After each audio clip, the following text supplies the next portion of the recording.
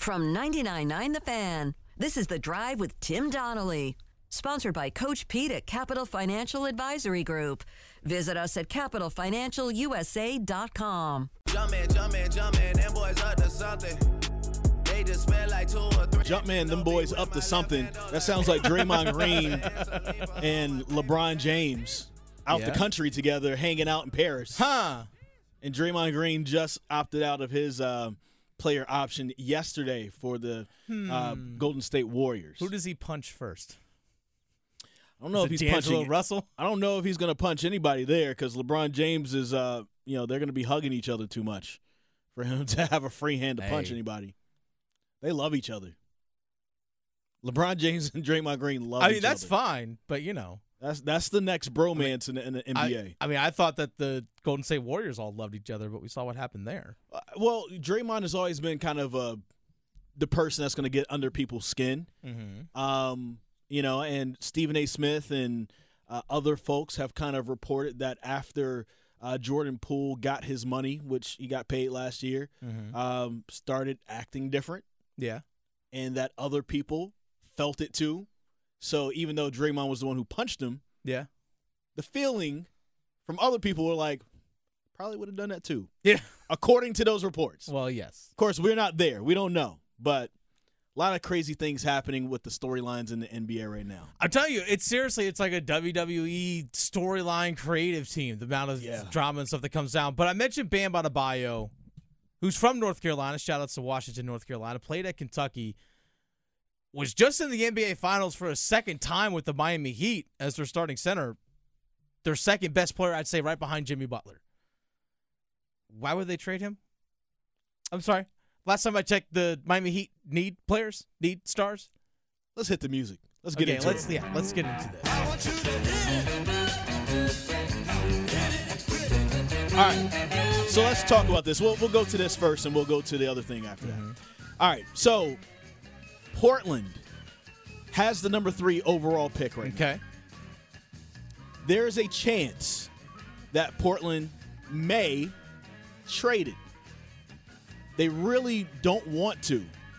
But if they do trade it, if Damian Lillard does not want to be with the Portland Trail Blazers, and he hasn't publicly said that he doesn't want to be there, but if that is something that ends up happening, then a trade partner and a likely destination could be Miami. Well, who would the Portland Trail Blazers want in return for Damian Lillard? Another all-star caliber player. Yeah. And for them, they haven't been really good the last couple of years in the middle when it comes down to their defense. So if you're going to trade Damian Lillard away and possibly pick up another big-time guard in the draft, then you might need somebody like a Bam Adebayo. So there are reports out there that if the Portland Trail Blazers decide to trade that 3rd overall pick and decide to trade Damian Lillard along with that to get something else back, they want Adebayo. And honestly, I don't blame them. No. Now, when it comes down to the Miami Heat, it does severely change what you do because Bam Adebayo is a huge part of their offense. He's basically like a point forward. So when you've had injuries to people like Tyler Hero, or they had injuries to what's my guy's name that Victor Oladipo. He's been banged up for years. He's been banged up, but he's somebody who can bring the ball up and initiate offense. Yeah. Well, when you don't have him, Bam Adebayo's been doing a lot of that. Yeah. He's been bringing the ball up, basically playing that point forward position, kind of playing like a Draymond Green type of role, and he's been initiating the offense for the Heat. But those are just the reports. Yeah. There's no reports on if Miami would even think about that or not. We're not sure if they would. He's about to turn 26 years old. His birthday is coming up next month on the 18th, is Bam Adebayo. So he's about to turn 26. Potentially pair him with a young guy like Scoot Henderson. If Scoot Henderson doesn't get drafted at number 2 overall by the Charlotte Hornets, which we'll get into here in just a moment. So yeah, this is a lot of the NBA.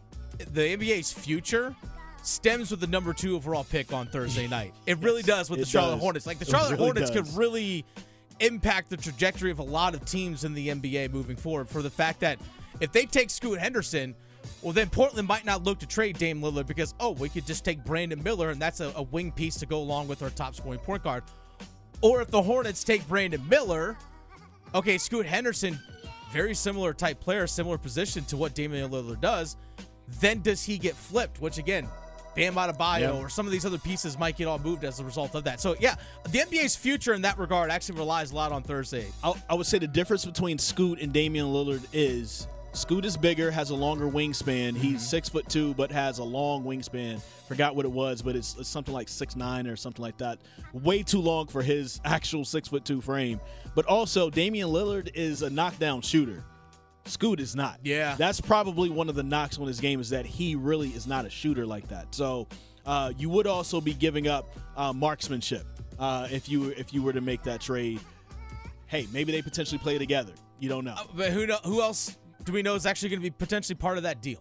You never know. Like, you might have to include a Tyler Hero.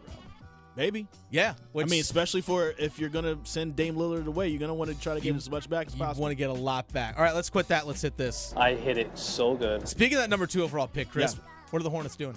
So let's talk about this. Let's go back in history. Okay. Do you know the last time the Carolina the Panthers, the Hurricanes, they need to be called the Carolina Hornets. Oh, my God. They really need to be called the Carolina Hornets. Because it starts with a C, and I'm looking at it right here over my shoulder. The last time the Charlotte Hornets picked at number 2, do you know who they picked? Is it the Michael Kidd-Gilchrist? He wasn't that high. I thought he was number 2. Was he number 2? Yeah. Maybe it wasn't the last time, but the first time that they did number 2, let's say that, was Alonzo Mourning. Oh, wow. That's a big-time player to get at number 2 overall. Michael Kidd-Gilchrist was number 2. He was number 2. Oh, so was that technically Bobcats? Yeah, it was 2012, so yeah. Okay. So the last time the Charlotte Hornets got number 2. Yeah. It was Alonzo Mourning. Now we have everything together. Now we do. Communication, it works. So there's a lot of things to consider right here. Brandon Miller from Alabama is going to be there, 6'9", wing guy. He is considered a good all-around scorer, but the knock on him is whenever he played other top 50 teams that Alabama will play, he would kind of disappear a little bit. Yeah. But when Alabama played some of the scrub teams, he was one of the best players out there. So they don't know what he can actually do against big-time talent. Sure. Then Scoot Henderson, you know what he could do against big-time talent. He was playing in the NBA G League this past season, playing against guys who are either fringe NBA guys or guys who have made it to the NBA and trying to get back there, and he did amazing. The only thing is he's not a good shooter, and he's 6'2". And are you going to draft a guy at number 2 overall at 6'2"? So there's a lot of things for the Hornets to think about.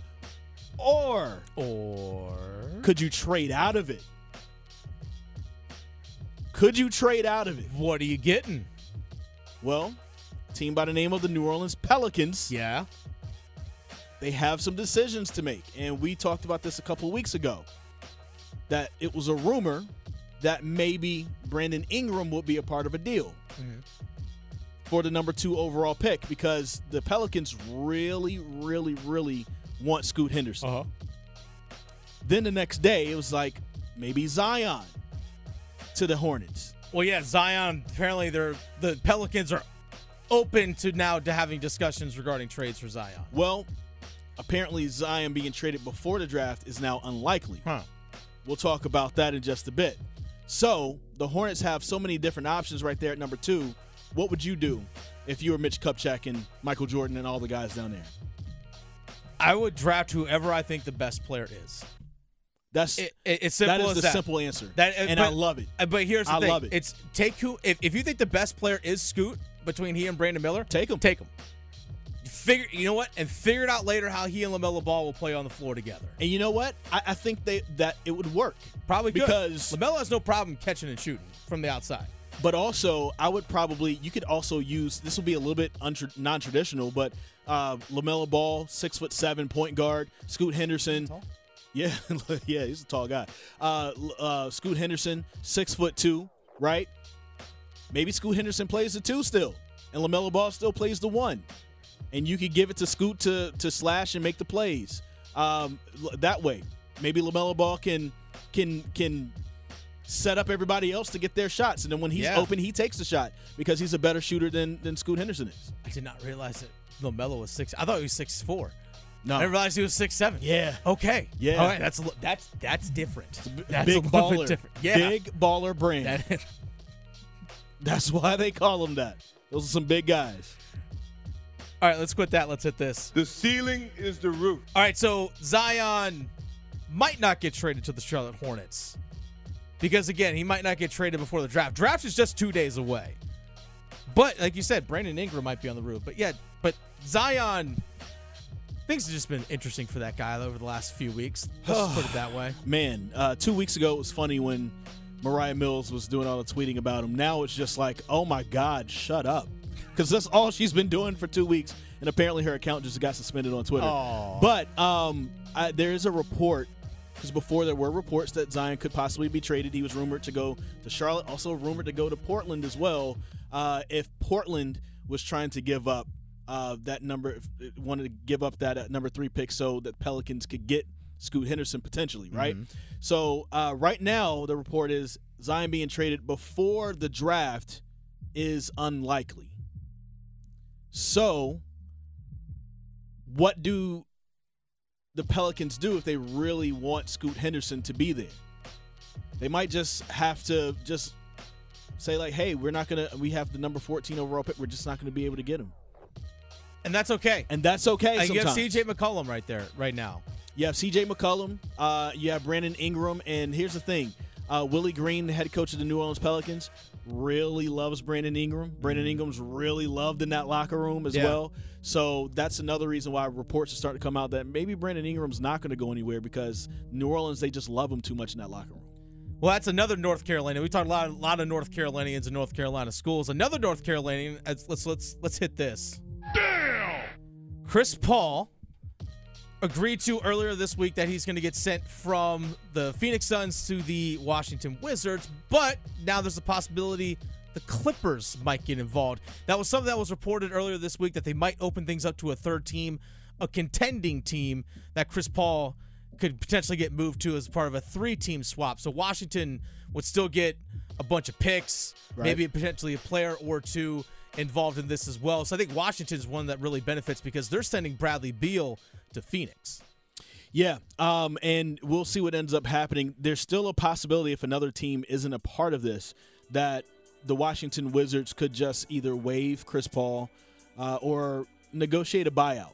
By June 28th, I believe is the date, Chris Paul will be guaranteed $30 million. So do you want to pay a 38-year-old who probably is going to be a backup this season for somebody, even though it's Chris Paul, one of the best point guards ever to play the game, do you want to pay him that much money? So we'll have to see what ends up happening. Another thing that Chris Paul did. By the way, simple answer to that question, no. In his media tour,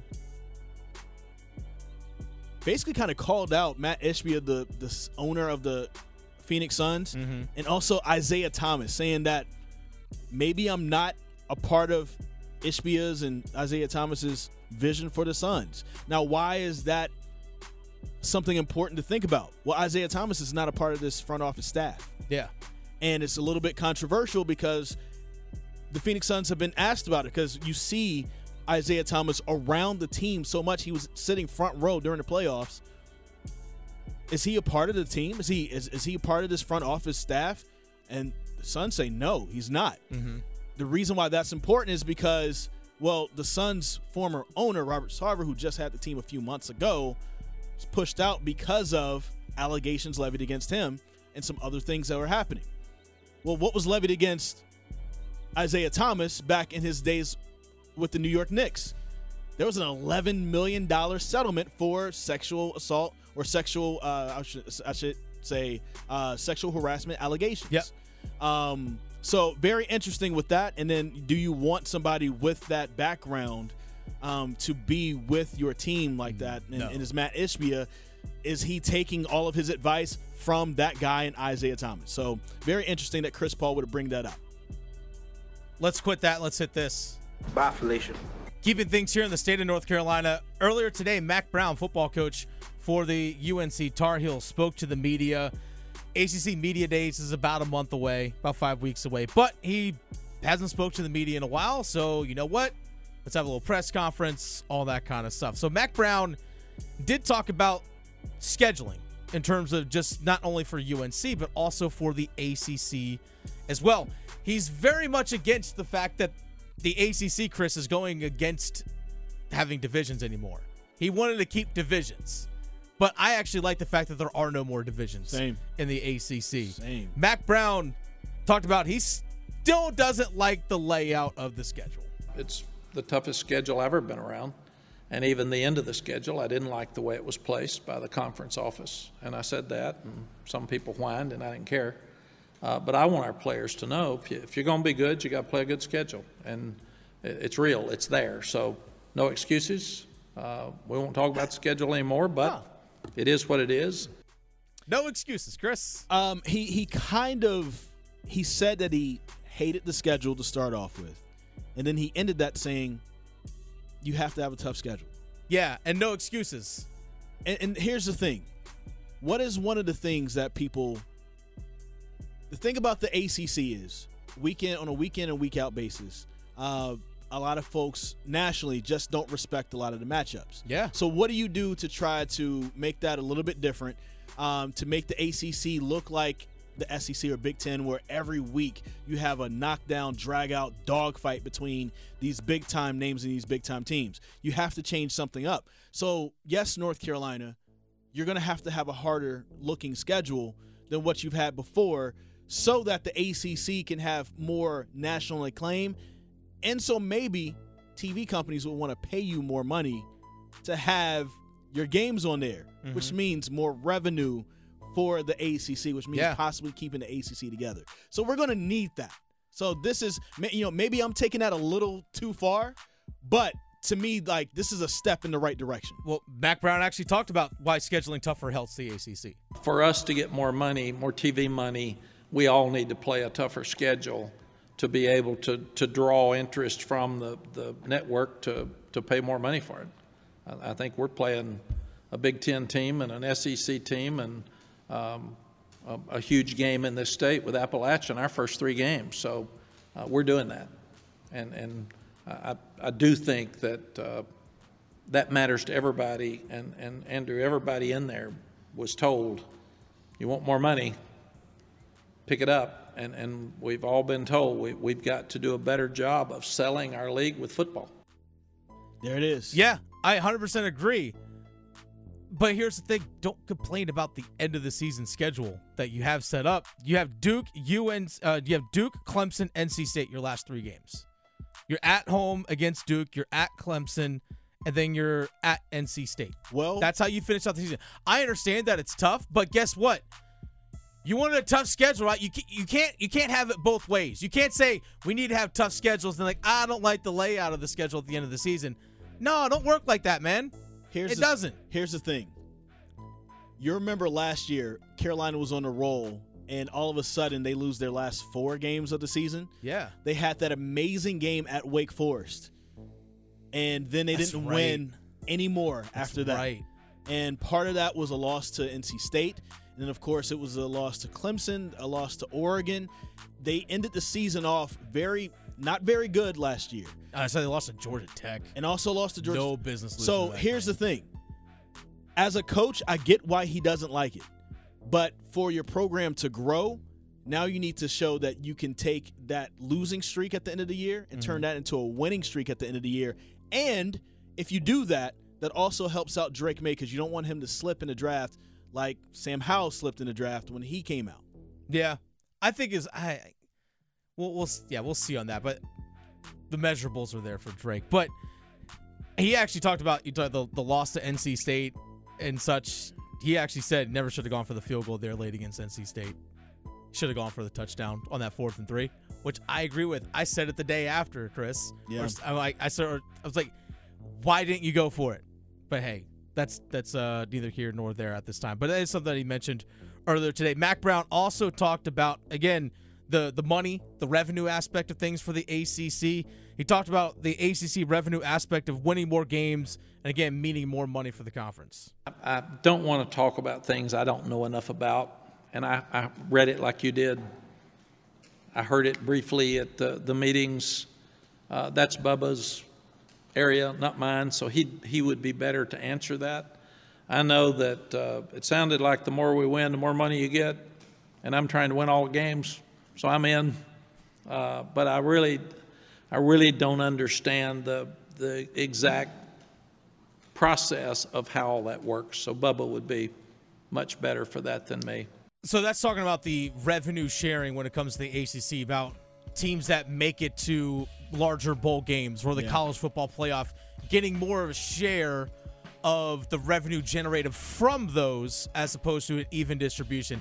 Television money is going to be evenly distributed no matter what with the ACC, but they're talking about, if Clemson and if North Carolina or NC State, some of these teams that make a college football playoff when the college football playoff expands, well, yeah, they got that far. They should get more cut of the money. Or same thing with the NCAA tournament, which, when we saw Duke and Carolina make a run to the Final Four a couple years ago, why should Boston College or Georgia Tech have the same amount of money for when UNC and Duke got to the Final Four, or Miami made it to the Final Four this past season?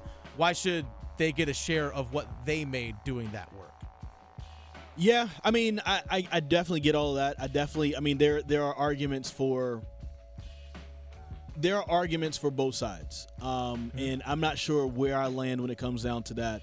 I just know that the ACC just needs to figure something else out. Now, I don't know if you guys talked about this last week, but with the possibility of Bally, of course, not having ACC anymore this coming year, that potentially opens the door for another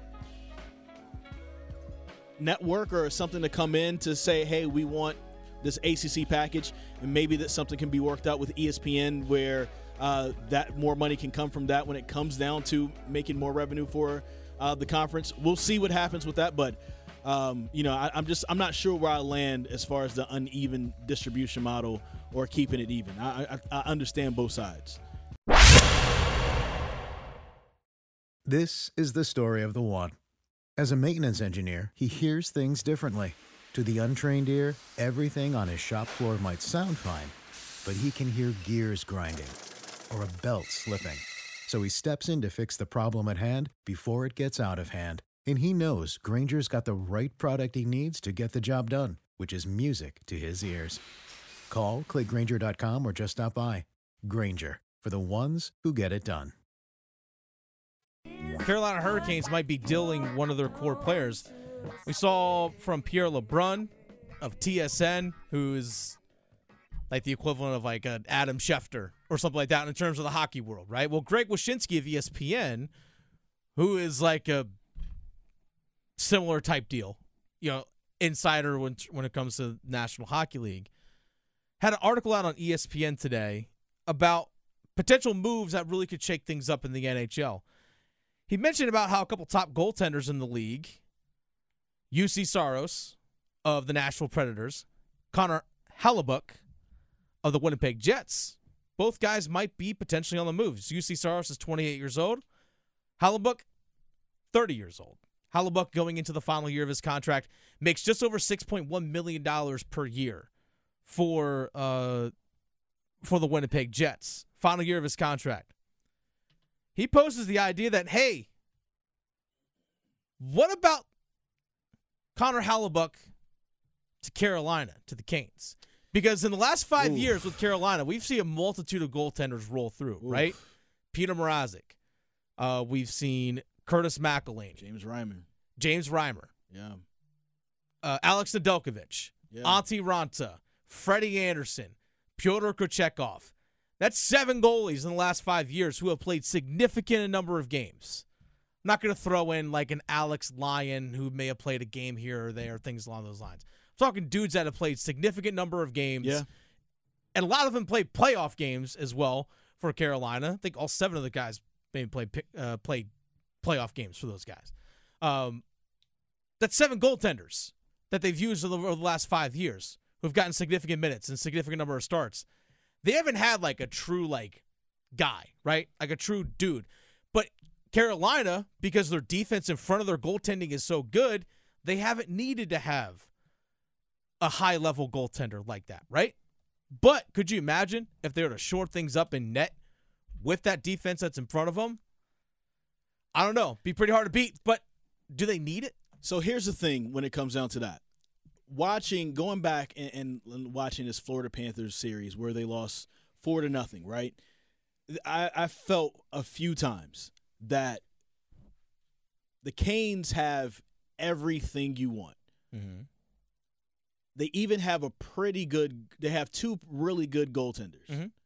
but they don't have that wall. No. And Sergei Bobrovsky, for as bad as he played during the Stanley Cup final, during the Eastern Conference final, my guy was a brick wall. Yeah, even against could not get anything by him. Even against Toronto, and then when he came in during the Boston series as well. And to me, when I was looking at that, that's the type of guy that you want and that you need on your team. Mm-hmm. And I'm just imagining, let's say we have that same series, but we have a Hellebuyck right there. Yeah. That's behind everybody. And let's say Hellebuyck plays to Hellebuyck levels and nothing gets past him. Yeah. Maybe one or two here or there. Maybe we're talking about a different series, a different outcome for the Carolina Hurricanes, mm-hmm. right? And maybe even we're talking about a different outcome during the regular season for them, because there just felt like there were times where, if the defense couldn't get something done, that, as much as I love Freddie Andersen, as much as I love Ante Raanta, as much as I love Pyotr Kochetkov, there are times where they could have mental lapses and just let things kind of go. Yeah. And you just kind of scratching your head like, how did that goal go? And some of those goals ended up counting towards major wins for the other team. Now, if any of those guys, if all of those guys are coming back, if two of those guys are coming back, if one of those guys are coming back, I would welcome them because I love those guys. Well, Kochetkov is under contract, so he's back. I would love that. But, man, you would want to have a brick wall. And if the Hurricanes can do that, along with the current, like, they don't even have to get more scores. I mean, you would want to have more scores. I still think they need goal scoring. But even if you don't have it and you just have that guy there, from what you just said, even with the way that they play their defense, man, there will be a lot less of those goals scored against them, and they'll make them instantly better if they had that brick wall. So Winnipeg's in a similar situation that we talked about yesterday with Brett Pesce. Even Brady Shea is in the final year of his contract as well for Carolina on defense. Connor Hellebuyck, final year of his contract. Are you willing to potentially just let him play out this final season and let him walk in free agency? Yeah. Or you have to extend him even beyond what he might be worth at this moment? So that's a question that Winnipeg has as well. Well, if you're Carolina, if you want to go get a top-end goaltender like him, what are you willing to give up? Maybe this is part of the thing. If you don't agree to that trade or you don't agree to a long-term contract extension with Brady Shea, you just can't come to terms. It happens. It's the business of things. Is he part of that deal? Do you also flip in? You have the draft capital and some young prospects that you can send over to Winnipeg as well. Maybe that's part of it. Or are you willing to part with a forward? Like Martin Necas has a year left on his contract, but he's a restricted free agent. More value in that than an unrestricted free agent that you're trading. Yeah. Because you have control of those rights. Maybe he comes part of it. But even if you do get that wall, Carolina still has some holes to fill. That's true. They still have some holes to fill because as of right now, their top 5 defensemen are coming back. But if you trade off Brady Shea, you still need to find 3 more defensemen. You need to find 5, 6, and 7 because guys get hurt. It happens. Yeah. Now, some of those guys might be internal, like Maxime Lajoie. Might be similar to what we saw with Jalen Chatfield. Mid-age 20s, middle 20s in terms of age. I think he's 25, but might be NHL ready now. But goal scoring is the big thing that they need, right? You have to get goal scoring if you're Carolina because we saw that lack of that true dominant goal scorer in the Eastern Conference Finals and how things came to a head in that series. Now, I understand that Svechnikov and some of these other guys were hurt, but even before that, I still thought they needed to get a top-end scorer. Let me ask you this. This might make you roll your eyes at me. Okay. Jesse Puljujarvi. No. I know that. Bye. Hold on. I know that he did not perform at a high level before as the season was kind of coming to an end. Uh-huh. Do you think that with the right development and being patient enough, he can become that forward that you need? Because he was a highly drafted, highly touted player when he was young. I know. Can he grow to fill those expectations? Nope. You don't think so? Nope. Not at all? Nope. I just did not see any time he was on the ice. No. Now, if I put Seth Jarvis' skill in Jesse Puljujärvi's body, I have a stud. In all honesty. But no, he's going to be gone. I know he's a restricted free agent, but he didn't do anything. There's a reason why Mackenzie McEachern was playing in the playoffs, and Jesse Puljujärvi was a healthy scratch. No, I absolutely get that. But no, that ain't happening. But also just like sometimes, like, you know, we see it with in basketball, other sports, you may have a guy like a Moses Moody or, you know, a Jonathan Kuminga, and they may not be playing down the stretch in big-time playoff games, but you believe in what they can bring you once they develop down the line. Yeah. So I just didn't know if maybe you potentially saw that. Maybe he can end up being that guy that he was expected to be. That was like a raffle ticket. That's really what that was. Like, hey, you know what? $5. You know, I'll get this raffle ticket. I might win something big here, but hey, you know, it's fine. It's $5. That's what that was. He was a raffle ticket. He was a raffle ticket. Well, some people say scratch off ticket, but that's really it. So no, he's not coming back. But I'd be intrigued to see what Carolina does do in terms of in net. Pyotr Kochekov's the only guy under contract. Freddie Andersen, he was good in the play. He was actually great in the playoffs. Yeah, he was. But he's been nicked up a lot. Yeah. Nicked up a ton. He missed the playoffs all last year due to injury. Can you rely on that again? Same thing with Antti Raanta.